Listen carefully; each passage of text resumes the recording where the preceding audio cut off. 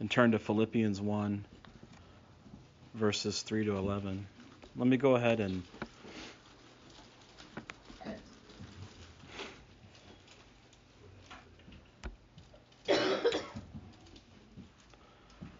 read that for us. It says, I thank my God every time I remember you.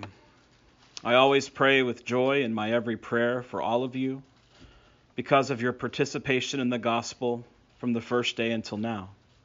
For I am sure of this very thing, that the one who began a good work in you will perfect it until the day of Christ Jesus. For it is right for me to think this about all of you, because I have you in my heart, since both in my imprisonment and in the defense and confirmation of the gospel, all of you became partners of God's grace together with me. For God is my witness that I long for all of you with the affection of Christ Jesus. And I pray this, that your love may abound even more and more in knowledge and every kind of insight, so that you can decide what is best, and thus be sincere and blameless for the day of Christ, filled with the fruit of righteousness that comes through Jesus Christ, to the glory and praise of God.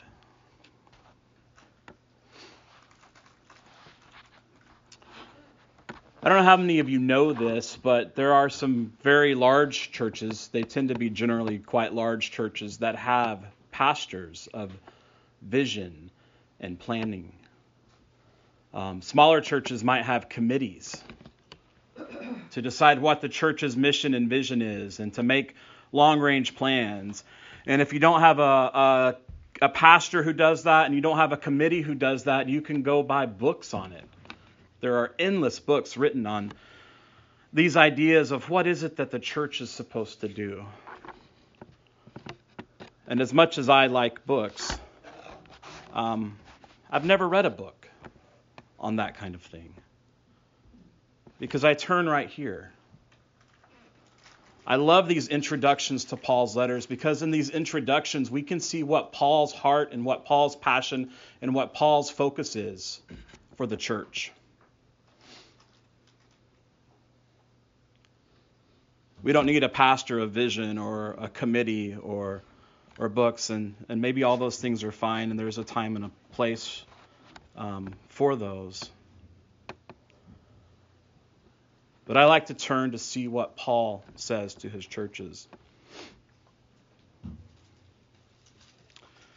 This church in Philippi is unique among others.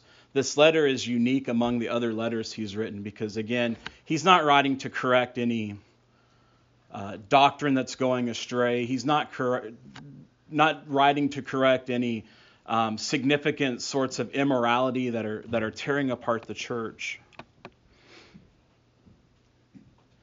He's writing to strengthen and encourage and support a church that he loves, the first church that he started,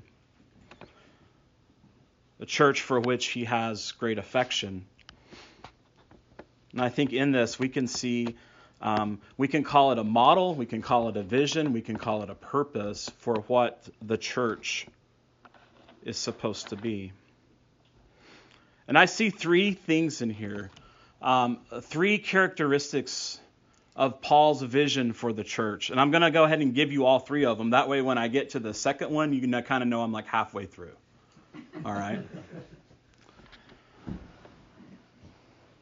Paul's vision for a church that honors and glorifies God is, first of all, it's a church that participates. Second, it's a church that partners. And third, it's a church that produces. They all start with P. I was a Baptist, and that's what we do.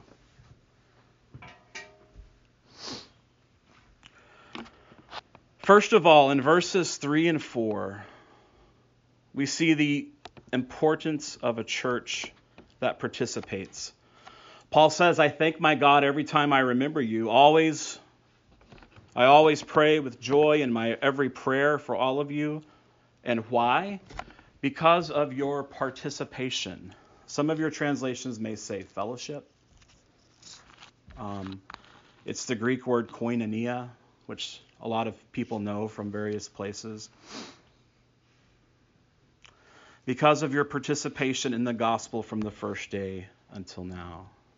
So notice, first of all, that it's this participation that's the very reason for Paul's prayerful joy. It's their participation. But now, let's define what participation is. It's not simply agreement. It's not simply sort of being, like-minded on similar issues. That's kind of what the word fellowship denotes to me. Is this sort of, we kind of all sort of agree and kind of all get along about things. That's not what's going on here. We need to understand that the participation of the Philippian believers in the gospel is very concrete. In fact, it takes the form of a financial gift. I'm going to read for you now 2 Corinthians 8, 1 through 5, which is the background of this participation. Paul says in 2 Corinthians 8, he says, "Now we make known to you, brothers and sisters, the grace of God given to the churches of Macedonia," those would be the believers in Philippi, "that during a severe ordeal of suffering, their abundant joy and their extreme poverty have overflowed in the wealth of their generosity. For I testify that they gave according to their means and beyond their means. They did so voluntarily, begging us with great earnestness for the blessing and fellowship of helping the saints. And they did this not just as we had hoped, but they gave themselves first to the Lord and to us by the will of God." So when Paul is thankful for this participation that the Philippians had in the gospel, it's a very concrete thing for them. It's a participation that takes the form of them giving a financial gift to them. They gave out of their poverty. They gave out of the wealth of their generosity. And not only that, they begged to give even more. That's the form their participation has taken. And this explains to a great deal why Paul has such affection for the Philippians. So their participation was concrete. Notice also that the purpose of this participation has to do with the gospel. I don't think Paul's saying that he's thankful because they've believed the gospel, although they have. But rather he's saying that their participation in Paul's ministry of the gospel, as well as their participation in the advancement of the gospel in Philippi, you see both things are going on. Those move Paul to thanksgiving every time he thinks about it. This is the kind of relationship he has with these believers. That every time he thinks of them, what comes to mind is their generosity. And it moves him to thank God. Paul will go on to say towards the end of this first chapter that the unity of the church is a confirmation that their message is true. That the unity of the church is a confirmation that their message is true. This is why their partnership is so important to him. You see, when it comes to the ministry of the gospel of Jesus Christ, the church cannot be divided.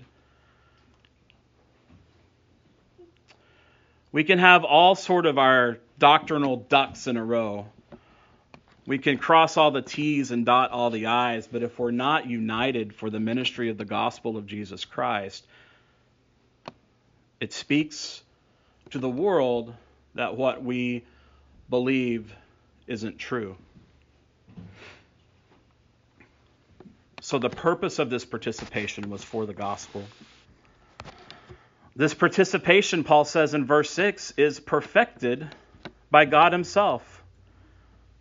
Again, this is one of these really quotable verses in Philippians that maybe we somewhat misunderstand because we've heard it so many times out of its context.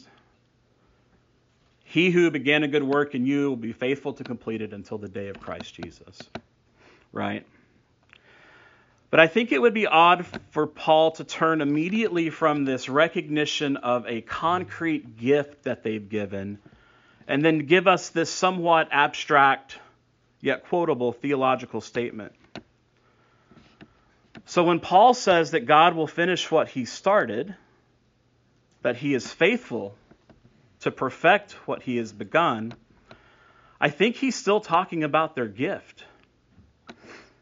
While their pockets were poor, their generosity was wealthy, Paul says in 2 Corinthians. Yet we still don't know, right? We still don't know if their gift was enough. Speaking from a strictly economic perspective.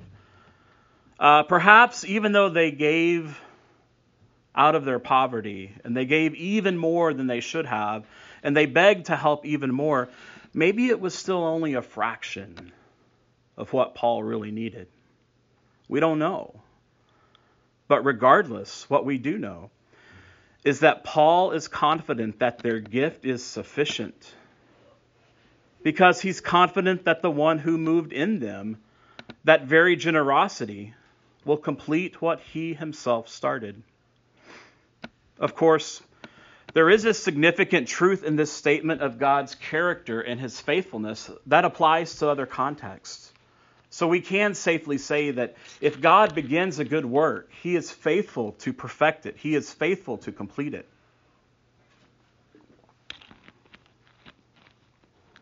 He is the kind of God who finishes what he starts.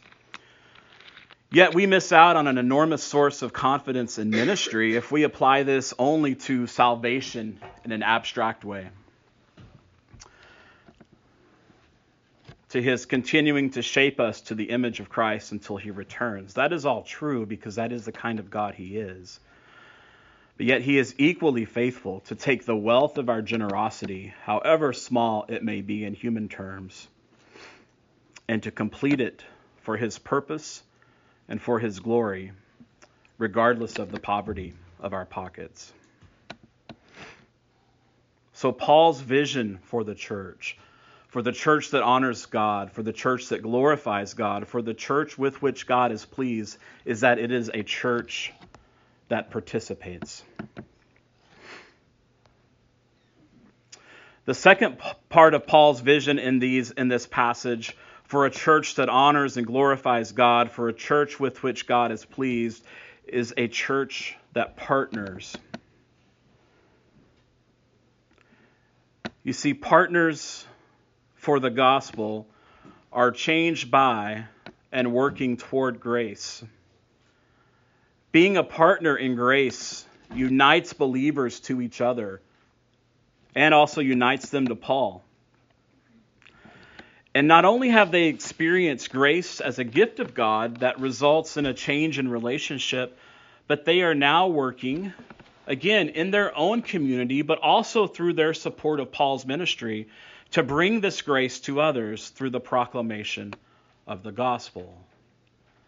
This is what Paul means by being partners in grace. But he says even more. Paul says that to be a partner in grace, you must be willing to suffer. You must be willing to suffer. I have a hard time understanding suffering, especially when it comes to the gospel. But I've learned over the years, not only through my study of the New Testament, but through relationships with friends, that suffering can take many forms. And I'm going to say this kind of generally. When we read these passages about suffering, it's not only suffering because I'm a Christian directly. It's not only like suffering because I'm willing to say the name of Jesus Christ in a culture that will somehow persecute me or cause me to suffer for saying the name of Jesus Christ. There are millions of Christians around the world who live in contexts like that. I generally don't and have a hard time relating to it. But suffering can be any situation that tempts us to stop believing, to deny that what Jesus has done on our behalf is worth dying for. I'm going to tell you a story about a friend of mine. Amber and I, before we had kids, we lived in Galveston, Texas, another island, for 3 years. And we were quite involved in a church there. And I had the opportunity one summer while our pastor was away he was a former Army Ranger. And after September 11th happened, he re-enlisted as a chaplain. And so he went away he was like a few months before the max cutoff age, whatever that was. He went away as an older guy to basic training. I had the much easier job, I think, of filling the pulpit for him for 3 months. And I preached Philippians. I preached the whole book of Philippians in about 12 weeks or so. And one really sweet friend of ours, her name is Jen. She came up to me after a few weeks because we had talked so much about suffering for the gospel and those sorts of themes. And she was concerned. You see, Jen has, and I was going to look it up, but I don't have internet. I can't remember what it's called. Jen has had a condition since she was a teenager where her soft tissue, her cartilage, slowly turns to bone. And she is roughly our age, right? A little older than us, but looks elderly and is quite crippled and has been for a very long time. And so her concern, she came to me and said, is this suffering? Like, can I relate to what Paul's saying about suffering? Because she said, I'm not suffering for the gospel. This didn't happen to me because I'm a Christian. So how do I relate? And it really forced me to dig into what Paul says about suffering and to see what if these physical things, I mean, we have so many people around here with cancer and other things going on. Like, are those suffering? Can they be encouraged by Paul's words about suffering? And I came to see that any sort of circumstance that could present you with the temptation to quit following Jesus, I think Paul would say is suffering. So if your physical issues, your health, whatever it is, if they present you with a situation where you are tempted to just say, you know what, following Christ isn't really doing anything for me anymore, and I'm done. If it presents that temptation for you, then I believe that these words of Paul on suffering for the gospel can support you and encourage you. So suffering can be any situation that tempts us to stop believing, to deny that what Jesus has done on our behalf is worth dying for and worth remaining faithful to until the end. Also in this context, there was a temptation for followers of Jesus to be so embarrassed by Paul's suffering that they would deny the truth of this message. At least in the West, we tend to have such an individualistic view of life that sort of what a friend or family member does, maybe someone who's connected to me in some way, if they do something that's shameful, that's on them, right? Like, that's too bad, that's unfortunate. But many cultures, including the ancient Near East, they have this view of reality and this view of relationships that say what someone in the community does matters to me. And so if someone in the community is suffering, or if someone in the community does something shameful, that's not just their issue. That's my issue too. And so there was this idea that when someone else suffered, that was a sign that God or the gods, right, had a problem with them and that they didn't do what they were supposed to do to avoid those sorts of circumstances. And there was shame attached to that because it wasn't just their problem, it was the community's problem. So now apply that into an ancient Near East context of a Jesus community. There could have been a temptation to view Paul's suffering as a sign that what he was doing wasn't right and wasn't good and wasn't true.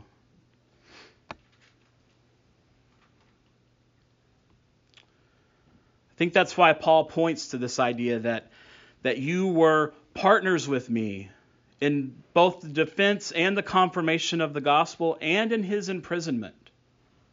You see, as Paul defends the gospel, as he confirms the gospel, he suffers, and ultimately he's imprisoned. And in a normal context during that day, that would have been a source of great shame for that community. But Paul is saying, in the Jesus community, not so. And so he is greatly encouraged by his friends, by his brothers and sisters in Christ in Philippi, because they remained faithful to Paul and they remained faithful to Christ, even when this defense and confirmation of the gospel resulted in suffering. So suffering takes many forms. Paul suffers directly. The Philippian believers sort of go through this indirect suffering. Are they going to stand by Paul and stand by Christ, or are they going to succumb to this perceived shame of suffering and walk away? Notice, too, that suffering here must be for the gospel. And I've talked about that already, but I just want to make this point. The kind of suffering that Paul talks about isn't for opinions.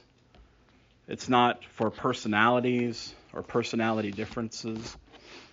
And it's not suffering for what divides us, but it's suffering for what should unite us. And that's the next point, is that suffering unites us. As we suffer together, it unites us to those who have suffered before us. Suffering connects us to the persecuted.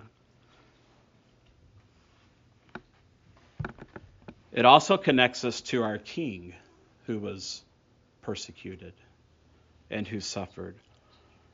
And suffering shapes our life after his. Almost all of these themes that we're mentioning here in these verses, Paul is going to flesh out even more completely as he goes throughout this book. This one in particular in chapter 2. But suffering connects us to our King.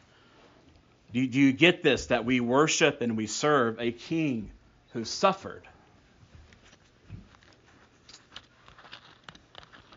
Who suffered on our behalf. So the kind of church that honors God is the church that participates. The kind of church that honors God, the vision Paul has for the church is that it's a church who partners in grace through suffering. And finally, the kind of church for which Paul has this vision is a church that produces. And here we kind of have this chain of events that occurs.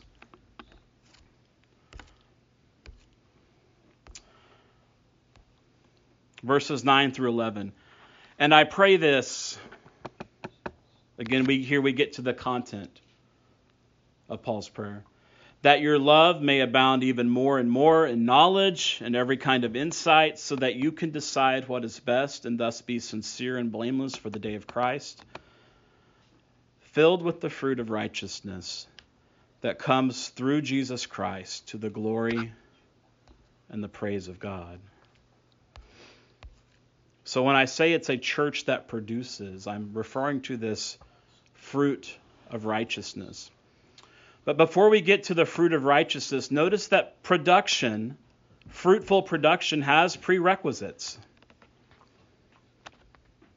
First, Paul prays that they have this love that abounds even more and more, and it abounds in knowledge and in insight. And the purpose of all of this is so that they can decide what is best. And the purpose of that is so that they can be sincere and blameless. And all of this results in the production of this fruit that Paul talks about. Love abounding in knowledge and insight.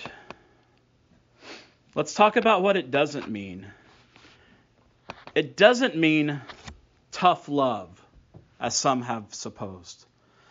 I often hear Christians blaming their utter lack of compassion and their eagerness to act as judge, jury, and executioner in any situation, especially of those who don't share their worldview, on this idea of tough love, or this biblical sounding concept. Well, it is a biblical concept of speaking the truth in love. But Christian love, abounding in knowledge and insight, it is tough. But it's tough on the lover, because it follows the example of Jesus. Christian love, in this context, lays down its life. Christian love, in this context, becomes a slave. Christian love, in this context, works for and speaks for the benefit of others rather than its own benefit. That's why it's tough. For me to love someone like Christ has loved me, it's tough for me. That's tough love. It's tough for me to become a slave. It's tough for me to submit my will. It's tough for me, incredibly unnatural for all of us, to treat someone else like they are more important than we are. So I guess it is tough love. This love abounds in the context of knowledge and insight, not just information. Facts may inform us of what is, but they do not help us decide what is best or what is excellent. Simple example. Chemistry and physics can provide knowledge and facts, but they alone can't decide whether it's better or more excellent to use nuclear energy to heal or to harm. So Paul's not simply talking about factual information. I would summarize this idea of knowledge and insight with the word wisdom. The best way to understand knowledge and insight is probably simply to replace them with the word wisdom. This wisdom gives us the opportunity and responsibility of discerning and deciding what is best. For example, the Philippians found it best to give out of the wealth of their generosity, even though their pockets were poor. Man, if they just simply analyzed the facts, if they'd gone to each member of their fellowship, hey, let's look at your account. Let's look at your account. Let's see what we can give. Let's look at the facts of the situation. I don't know what would have happened. But instead of looking at the facts, they used the wisdom, God-given wisdom, to decide what's best. And they found it best to give, even out of their poverty, because their generosity was wealthy. They also found it best to stand by Paul, despite the shame that his sufferings could bring. Why? Because they knew that their unity in this mission would be a sign of its truth. The result of this kind of wisdom is that the church will be found to be pure and blameless for the day of Christ, Paul says. This does not simply mean that the church will be morally pure in a narrow sense. There's a lot to say about that, but I don't think that's what Paul's saying here. I went to a church as a child, unfortunately, maybe fortunately that we stopped going to it. I don't know, but my family sort of had a church crisis when I was 5-6 years old, maybe, from which I don't think they've ever recovered. It was one of these churches that defined this idea of being pure and blameless in a very narrow way. What kind of movies did you watch? What kind of music did you listen to? Do you smoke? Do you drink? How do you vote? I left out dancing. That was a pretty important one too. Playing cards. Yeah. Right, there's a lot we could probably add to those lists. It makes things black and white. It makes things pretty easy. But that's not what Paul means by pure and blameless. They're really quite beautiful words. The words pure and blameless refer more to sincerity and integrity of purpose. I like to think of them as meaning something like undivided and loyal. Our message is sincere. Our devotion is undivided. And our commitment is loyal to one. That's what Paul means by pure and blameless. And then we have this image that this occurs until the day of Christ. I don't know exactly what this means. But here's how I like to think about it. I like to think that when Jesus returns, he wouldn't have to look far to find what's his, because it will be obvious to him. My fear is that he's going to have to dig through a lot of stuff before he finds his church. But when Paul says pure and blameless until the day of Christ, I picture Jesus returning and him saying, there they are, right away. There's my bride. There are my people. They are loyal and undivided in their commitment and their devotion.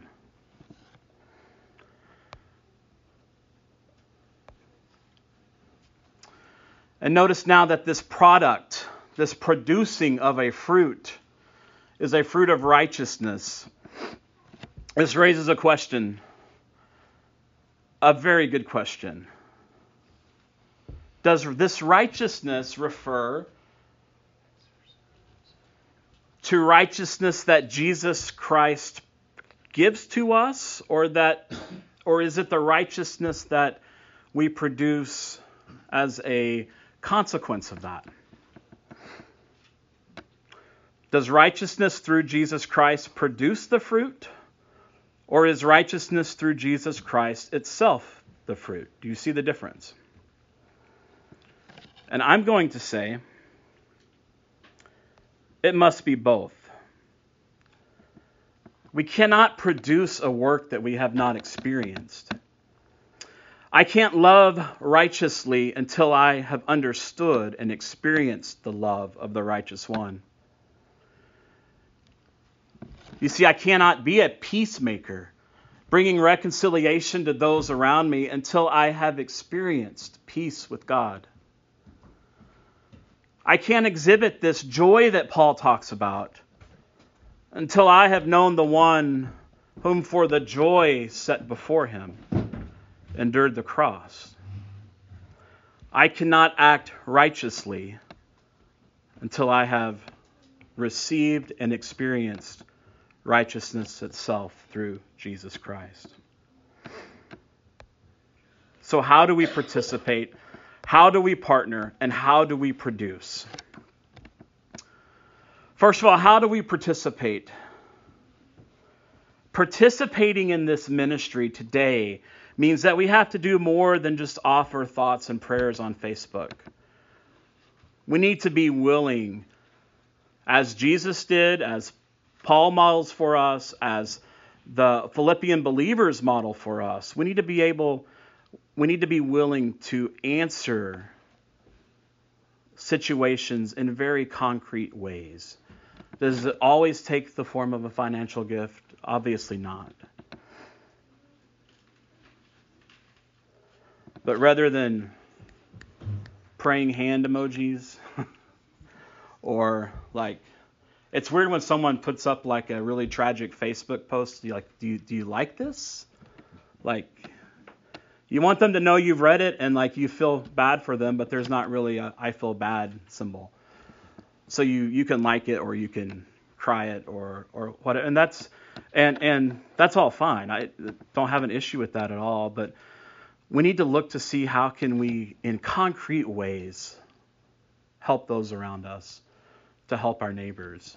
I mean, this is the Good Samaritan. I mean, this is so much of Jesus' teaching. So I don't know all of you, And those of you I do know, I don't know your situations well enough. I can't say you should follow steps A, B, and C this week to become more participatory in the ministry of the gospel of Jesus Christ. But I think if we all look around us and make an effort to answer some of these situations in more concrete ways, and then to not stress if we're not doing enough, right? We give out of the wealth of our generosity. God will complete it. And then how do we partner, especially in this context of suffering? Well, it begins with not being ashamed of those who suffer for Christ's sake. I don't know if that's a temptation for us or not.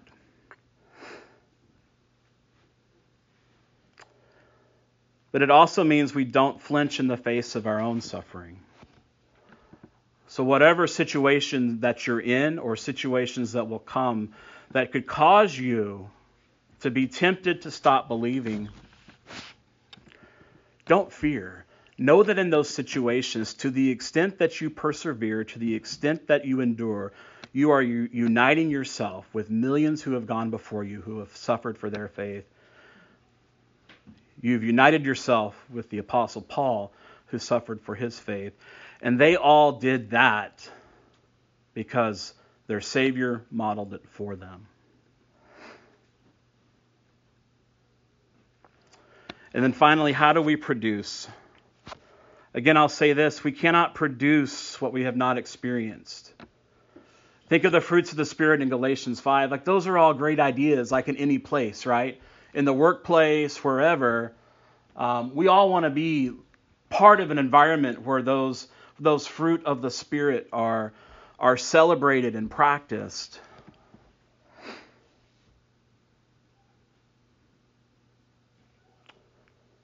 But I don't think we can fully produce those unless we've experienced them in Jesus.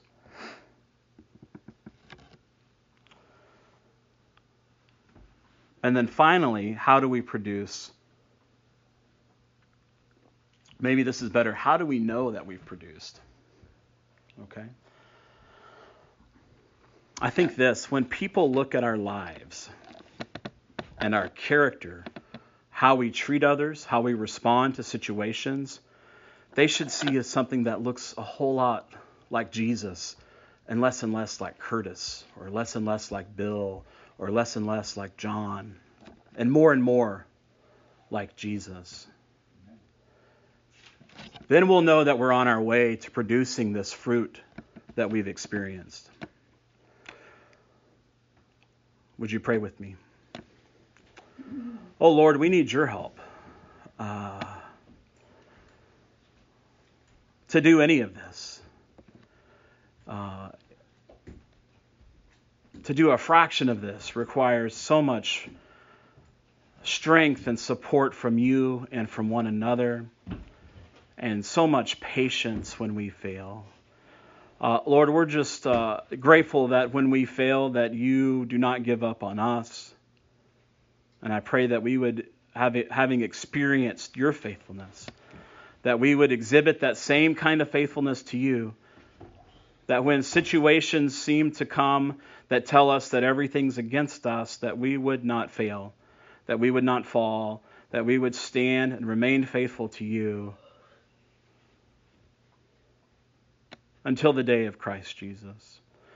Lord, I pray that this church would be a church that would just catch on to this vision that you've given us for what the church can and should be, and that we'd be willing to follow the model of Paul, the model of Jesus, the model of so many other faithful believers for us, to make sure that it's done, so that when you do return, that you recognize us right away. Amen.